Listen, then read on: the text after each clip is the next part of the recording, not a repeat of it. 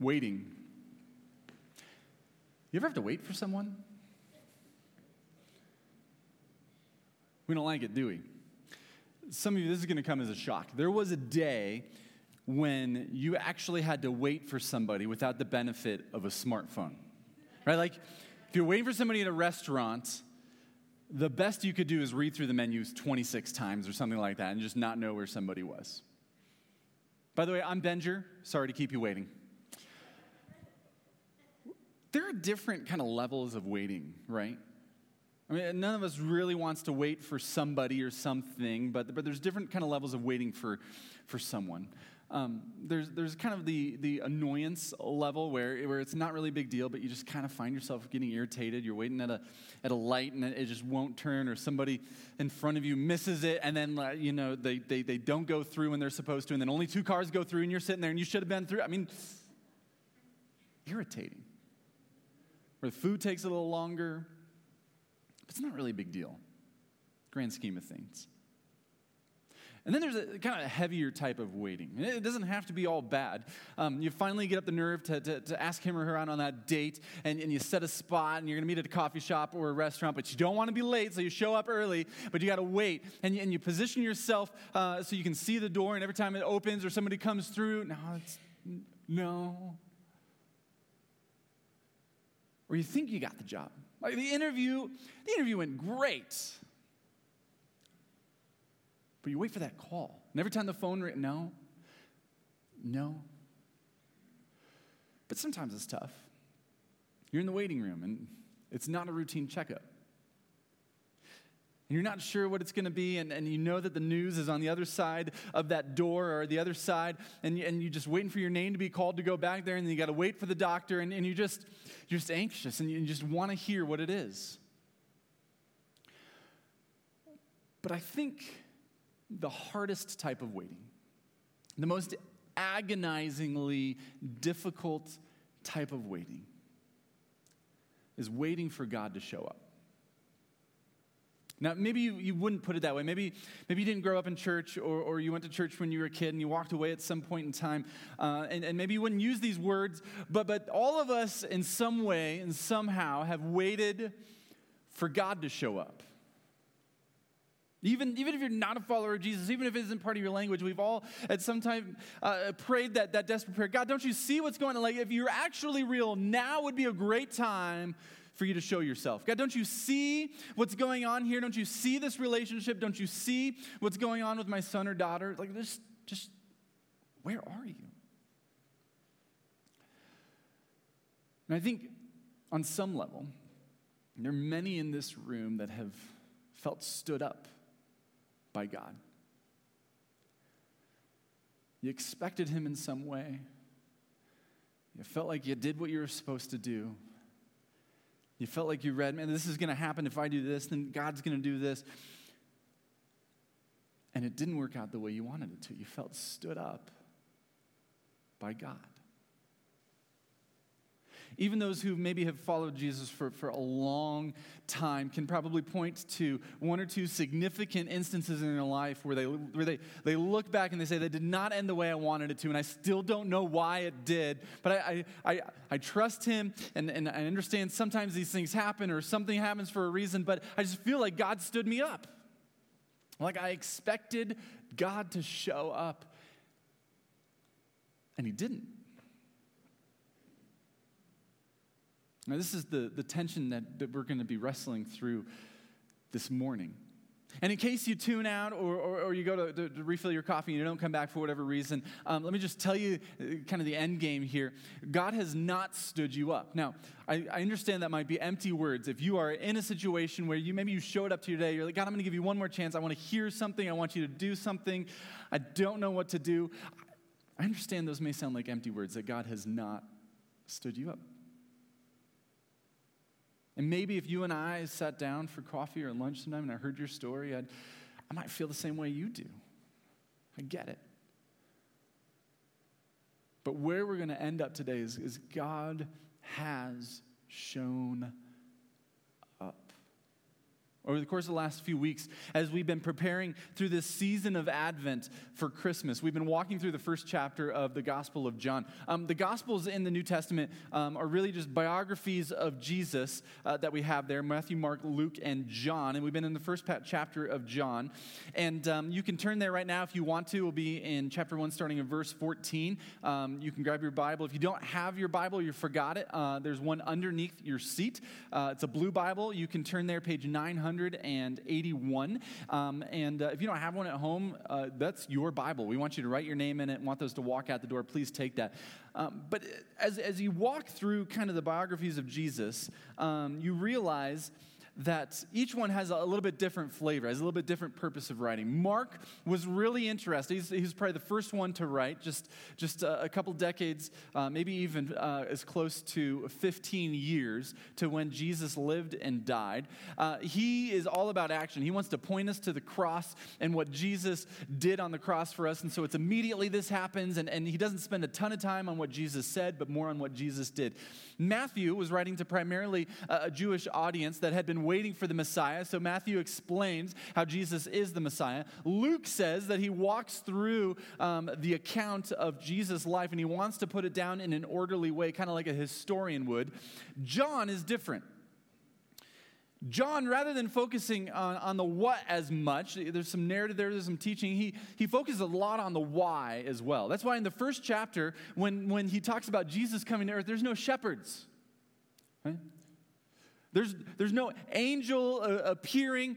He doesn't want, he's like, man, you know the story. I know you've read Matthew, Mark, Luke, and John. I know you know these stories. I'm going to tell you why. And he's been walking through what it means that Jesus, who was the eternal Word, who was the expression of God, the second person in the Trinity, he was 100% divine. He became 100% human, 100% God, 100% human. He was the true light. And today, John's going to walk us through this tension of what it means that God one day showed up. So if you would, for me, would you stand out of reverence for the Word of God if you are able? We're going to read, I'm going to read chapter 1, verse 14 through 18. Verse 14. And the Word, meaning Jesus, became flesh. And he dwelt among us. And we have seen his glory. Glory is the only Son from the Father, full of grace and truth. Now John bore witness about him and cried out, "This was he of whom I said, he who comes after me ranks before me, because he was before me. For from his fullness we have all received grace upon grace. For the law was given through Moses, grace and truth came through Jesus Christ. No one has ever seen God. The only God who's at the Father's side, he has made him known." This is the word of the Lord. You can have a seat. John, in this short little section here, gives kind of the thesis at the beginning. And the Word, he's already spent time setting this up. If you missed the last couple of weeks, the Word is Jesus. And the Word became flesh. He put on flesh and bones, and he dwelt among us. Literally, he pitched a tent. He didn't just show up. He didn't orbit a deal for a weekend here in Bountiful and just say, man, I'm going to stay for the weekend. He came to dwell. He showed up, and he lived here. He put on flesh and bones. This is important to John. He lived here. And then John spends the next few verses kind of unpacking what exactly that means, why this is such a big deal. Because I think, at least when I was growing up, some of you know my story. I didn't go to church growing up very much, but we went to Christmas and Easter. But we did have like a baby Jesus type decoration around Christmas. And it actually went under our Christmas tree. And it was kind of a little figurine of Jesus in hay and in a basket. And I called him Baby Dita. And my mom still makes fun of me for that and the whole thing. But I think sometimes, even though it's important to know that Jesus came as a vulnerable, needy human being who was dependent on others for his very well-being, how the divine Son of God, fully God, became fully human. It's important to know that. But I think sometimes we look at that and we say, isn't that cute? Baby Dita, isn't that cute? And what John wants to point us to over the next few verses is how incredible this idea is. In fact, through this description, what he wants us to do, and those who are listening to this for the first time would likely have made this connection, he's going back to the book of Exodus, specifically the time when Moses, if you've ever heard the story of Moses, Moses is the one who brought the Israelites out of Egypt. God chose him to lead them out of Egypt, but it seems like it was just a difficult job because God would do something amazing, and then they say, no, God, we don't want that. We want to go back to, it was better for us when we were slaves. And God would save them again, and he would rescue them. And they'd say, no, it was better when we were slaves. And Moses just gets exasperated. And one day he says, God, if I could just see you, like if I just know you're there. God says, no, because it would kill you. The completely holy and other God, to see him face to face, because of our brokenness and our sinfulness, it would have killed Moses. And so God says, this is what we're going to do. I'm going to cover you up with my hand. I'm going to cover you up, and I'm going to pass by, and you're going to see my glory, and you're just going to see me as I'm walking away, because you can't behold all of me and live. And John wants us to remember that image that we cannot see God face to face. And then, that's Exodus 33, and then in Exodus 34, God gives Moses the Ten Commandments again. You remember the first time Charlton Heston went up to the mountain and came down and broke the tablets, right? Right, you remember that? I guess there's a new version. I've never really seen that. But in chapter 34 in Exodus, in verse 8, it says, the Lord passed before him and proclaimed, as this is happening, the Lord, a God merciful and gracious, slow to anger, abounding in steadfast love and faithfulness. Basically, what John wants us to do is keep that in mind as he goes through the next 4 verses. As we go to chapter 1, we just read 14 through 18. When he says the Word became flesh and dwelt among us, he then goes on to explain it.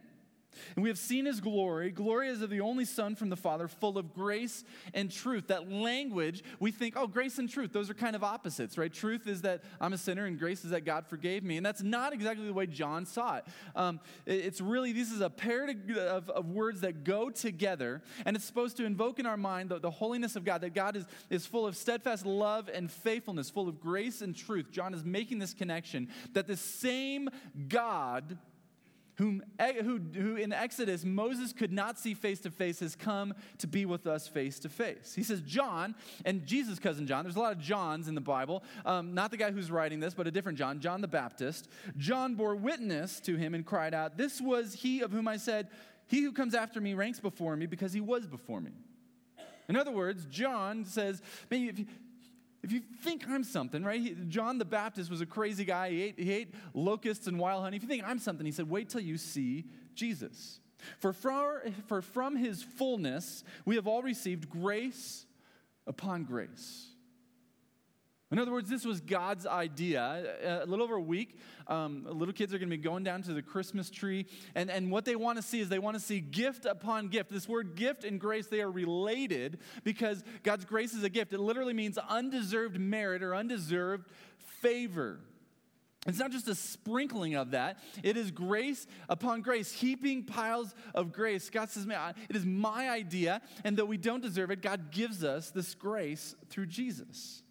For the law was given through Moses, verse 17, grace and truth came through Jesus Christ. And again, this isn't like opposite game where one of these things is not like the other. Not that the law is bad, but grace and truth is good. It's that the law could not save us, and Jesus is the completion of that in grace and truth. And then he gives the kicker. In 18, no one has ever seen God. The only God, meaning Jesus, who's at the Father's side, he has made him known. In other words, John says, I don't want you to miss this. It's almost as if he writes, and the Word became flesh and dwelt among us. He said, that's difficult to wrap our minds around. That's difficult, when we just say it out loud. It's one of those things that sounds trite, it sounds nice. You put it on a Hallmark card, whatever it might be. But John says, don't you see? This is the same God that Moses, if he had seen him face to face, would have been smoked, just died on the spot, just to behold him. And yet he has come to earth so that we might know him. John says the Word became flesh and dwelt among us. And he doesn't mean one of the disciples, we kind of walked with him and we had to follow him. No, he means us collectively as human beings, which means Jesus came to dwell with you. Jesus came to dwell with you. And friends, this is the joy of the gospel. This is the part that we tend to skip over. We tend to think is just super cute. Because little baby Dita under the tree. But the fact that the holy and other and separate and completely loving God would come to dwell with our brokenness and our sinfulness to give us grace upon grace because he loves us. John says, don't miss it. Jesus came to dwell with you. Now, I think some of the reason why this doesn't impress us is because we mess it up, honestly. Especially, there's just something about it. When you've been in church a while, there's some things that begin to creep in or things that we begin to believe. And so there's a few variations on this that sometimes we believe. The first one is this: Jesus came to allow me to dwell with him. I call this pity Christianity. Right? It's not Jesus came to dwell with me or Jesus came to dwell with you. Jesus came to allow me to dwell with him. It's almost as if this image of Jesus is picking sides for a dodgeball game or a kickball game, and he sees me in the corner and he says, well, I'm Jesus, so I'm supposed to love you. Benjamin, just come on, just don't screw anything up, okay? It's not that he came to dwell with me. He came to say, all right. You can come and you can hang out with me. Just don't screw anything up. We can just try to be cool, okay? Don't screw this up. Many of us believe in pity Christianity. We're all right. Yeah, Jesus came to dwell with us, and yeah, he loves us, and he loves me because he has to, but I don't really think he likes me. No, Jesus came to dwell with you. Another version of this is that Jesus came to give me the means to dwell with him. I call this tryout Christianity. Jesus came to give me the means to dwell with him. This is a little bit different because what this means is Jesus is seeing who makes the cut. Now, Jesus wants you to dwell with him. He's hoping you make the cut. He came to give you the list of things to do so that you could make the cut. But not everybody's going to make the cut if you just don't do it right. Now, I hope you do. This is tryout Christianity. Some of you believe in this. Even no matter how long you've been following Jesus, there's a part of you that believes that you can screw it up so much that Jesus would say, sorry, you don't make the team. When I was in high school, I played soccer, and I went to a tiny high school in a league of small high schools, and I thought I was something. I made all league. I was pretty decent. And then I went to college to play soccer, and I found out there's real soccer players at the college level. And I barely made the team. In fact, I wasn't even sure I wanted to make the team because I felt like I was going to die over those 2 weeks of preseason. But I really wanted to because it just sounded like so much fun, and I wasn't really sure, but there was this anxiety in me. I'm not sure if I want to. I'm not sure if I will. I'm not sure if I make the cut. To live this way with God is not how God designed it. If this is where you are at, to live with this type of relationship where you have this anxiety inside you, where you're not sure if you're going to make the cut, you're not sure how God feels about you, this is not how God designed it. Jesus came to dwell with you. Just end, stop, full stop, end of sentence. Jesus came to dwell with you. Last one is kind of like it.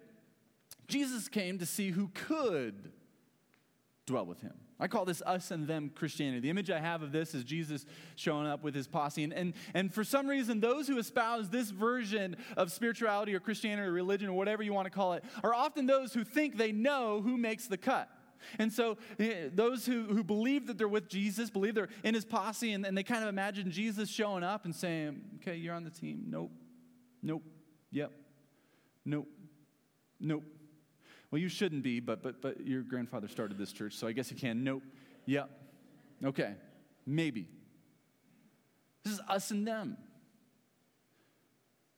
This is not why Jesus came. See who could? Jesus came to dwell with you.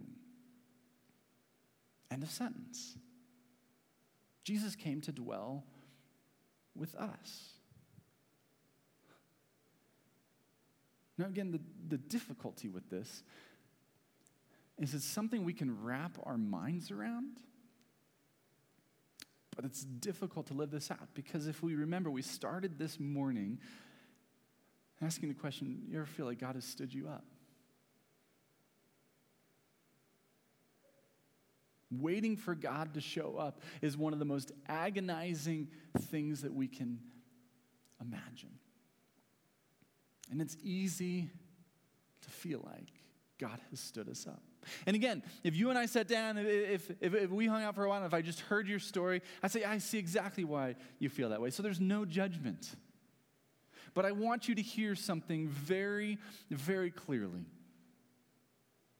When we feel like God has stood us up, it's usually because there's these circumstances that are close to us. There's these circumstances that are right around us. There's these fires going on that we wish God would put out. And we say, well, yeah, I guess God showed up at some point in time, but he didn't do something about this, and he didn't do something about this, and I wish he would have done something about this, and I wish at least he would have kept her away from me, even if he did doing something about her, and I wish this had never happened. God, where were you when you showed up in all of this? And again, as gently as I can say this, when God shows up or when God views our lives, he sees things as different kinds of priorities than we do. We see these things around us, these circumstances that we wish God would fix as priority one.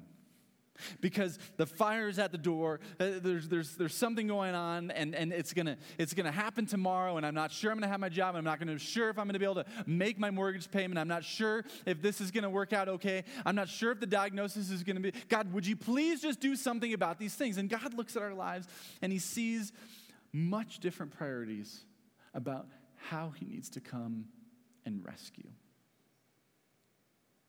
And so over the next few minutes, what I want to do is just explain, even if you're in that place where you're hurting and you're saying, God did not show up, or he didn't show up as I expected. I just want to walk through some of the places that we can be sure that God showed up and how that changes everything. John gives us a little clue in this passage at the end. In verse 18, he says, no one has ever seen God.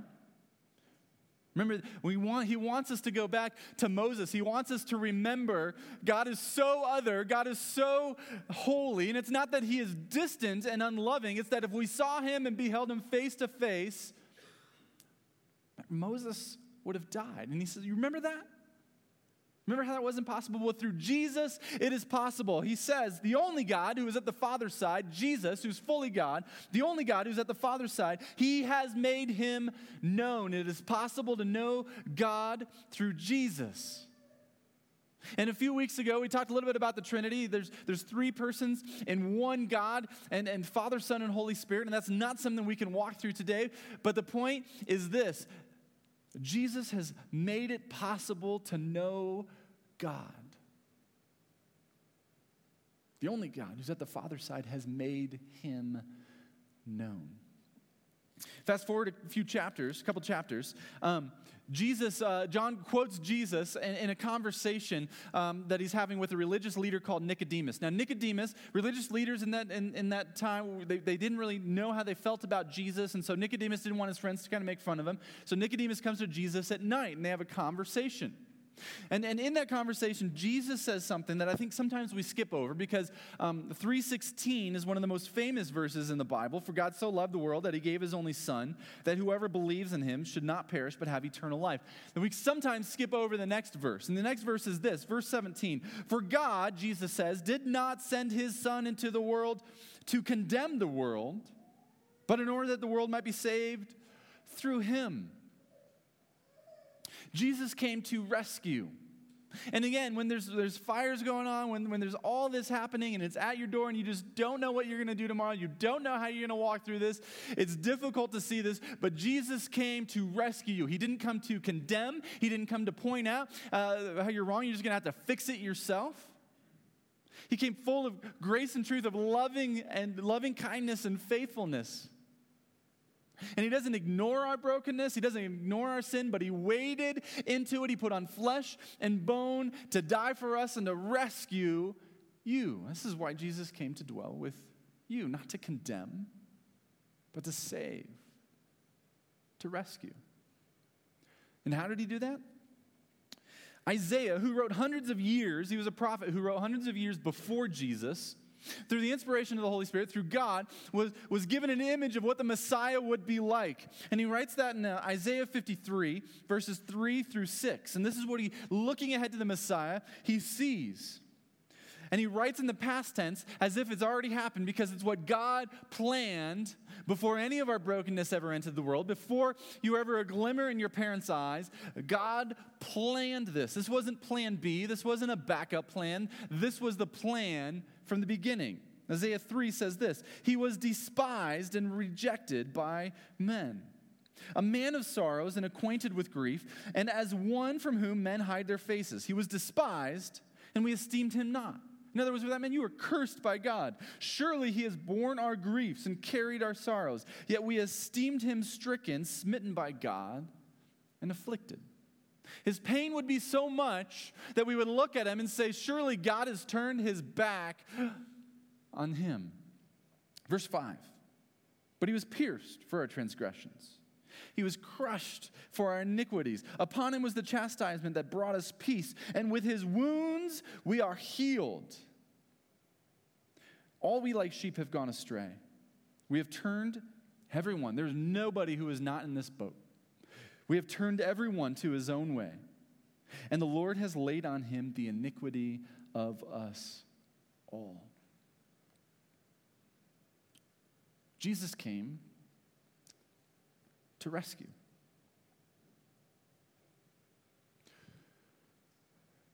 Friends, if you are in this place of pain,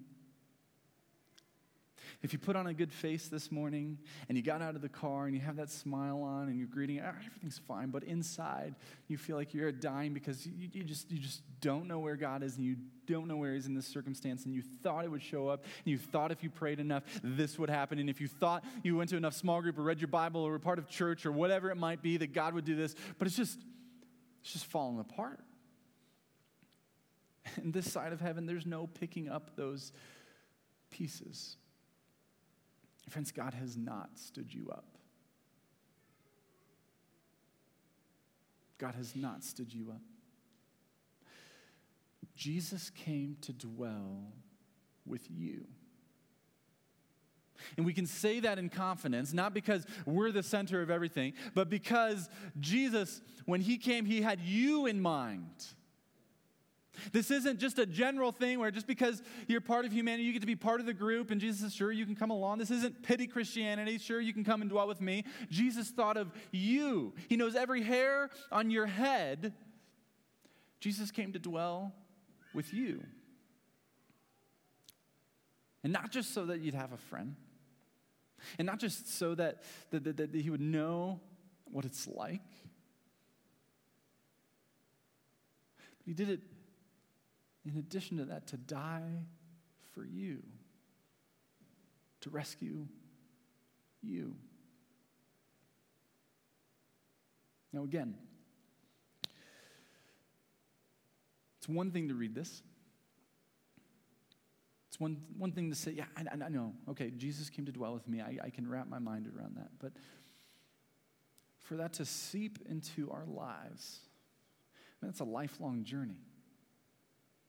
It's a lifelong journey. So this morning, what I want you to do, I just want you to take one step, and starting this morning, just for the next 7 days, I just want you to ask this question. What if it's true? What if it's true? What if it's true that Jesus really came to dwell with you and he came to rescue? Now, if you're not a follower of Jesus, we're glad you're here. If you're not a follower of Jesus, maybe somebody invited you, a cute girl, and drug you here, you promised lunch, whatever it is. I'm glad you're here. And this is a lot, I know. But what if it's true that Jesus came to dwell with you? It's not a set of rules. It's not anything like that. He just came to dwell with you and to rescue you. It has the potential to change everything.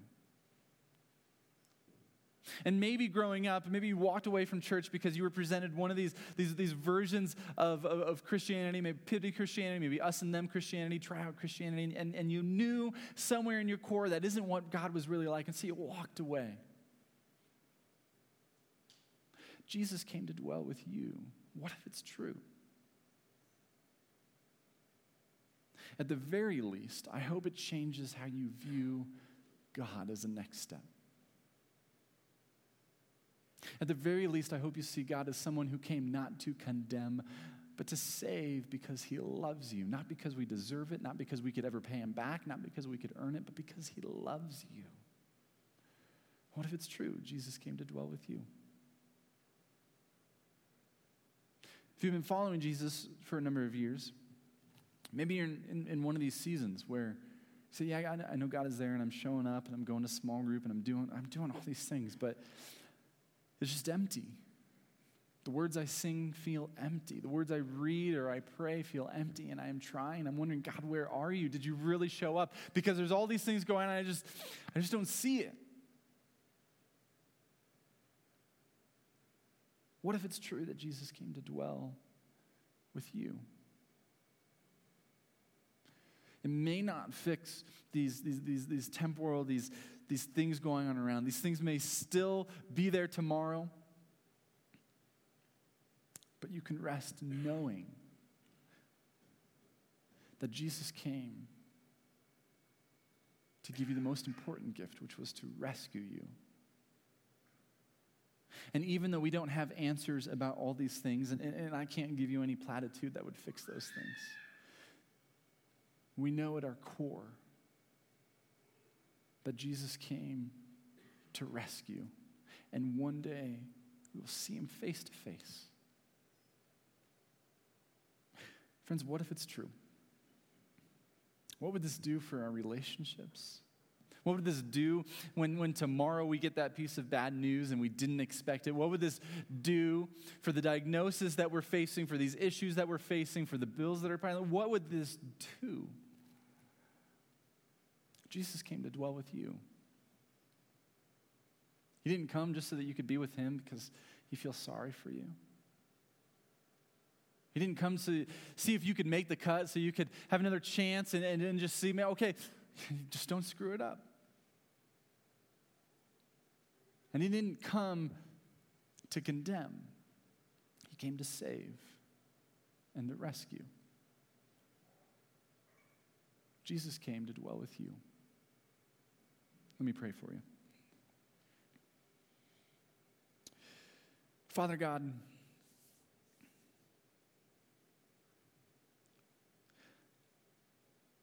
there are times,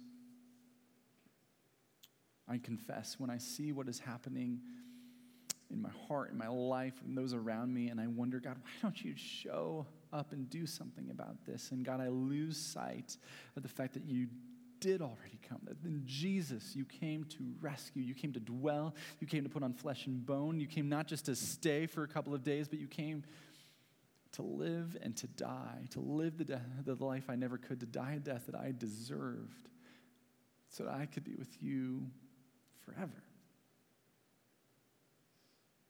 God, help me see that joy. Help me see that there's joy in reunion. Help me see that, Father, when circumstances around me are not happy, that I still have everlasting joy because Jesus came to rescue. God, we love you. I pray that this would seep into our hearts, that as we go throughout our weeks, that we would see you in a new way. And even as we face difficulty, that God, that we would know that you came, that Jesus came to dwell with us. We pray these things in his name. Amen.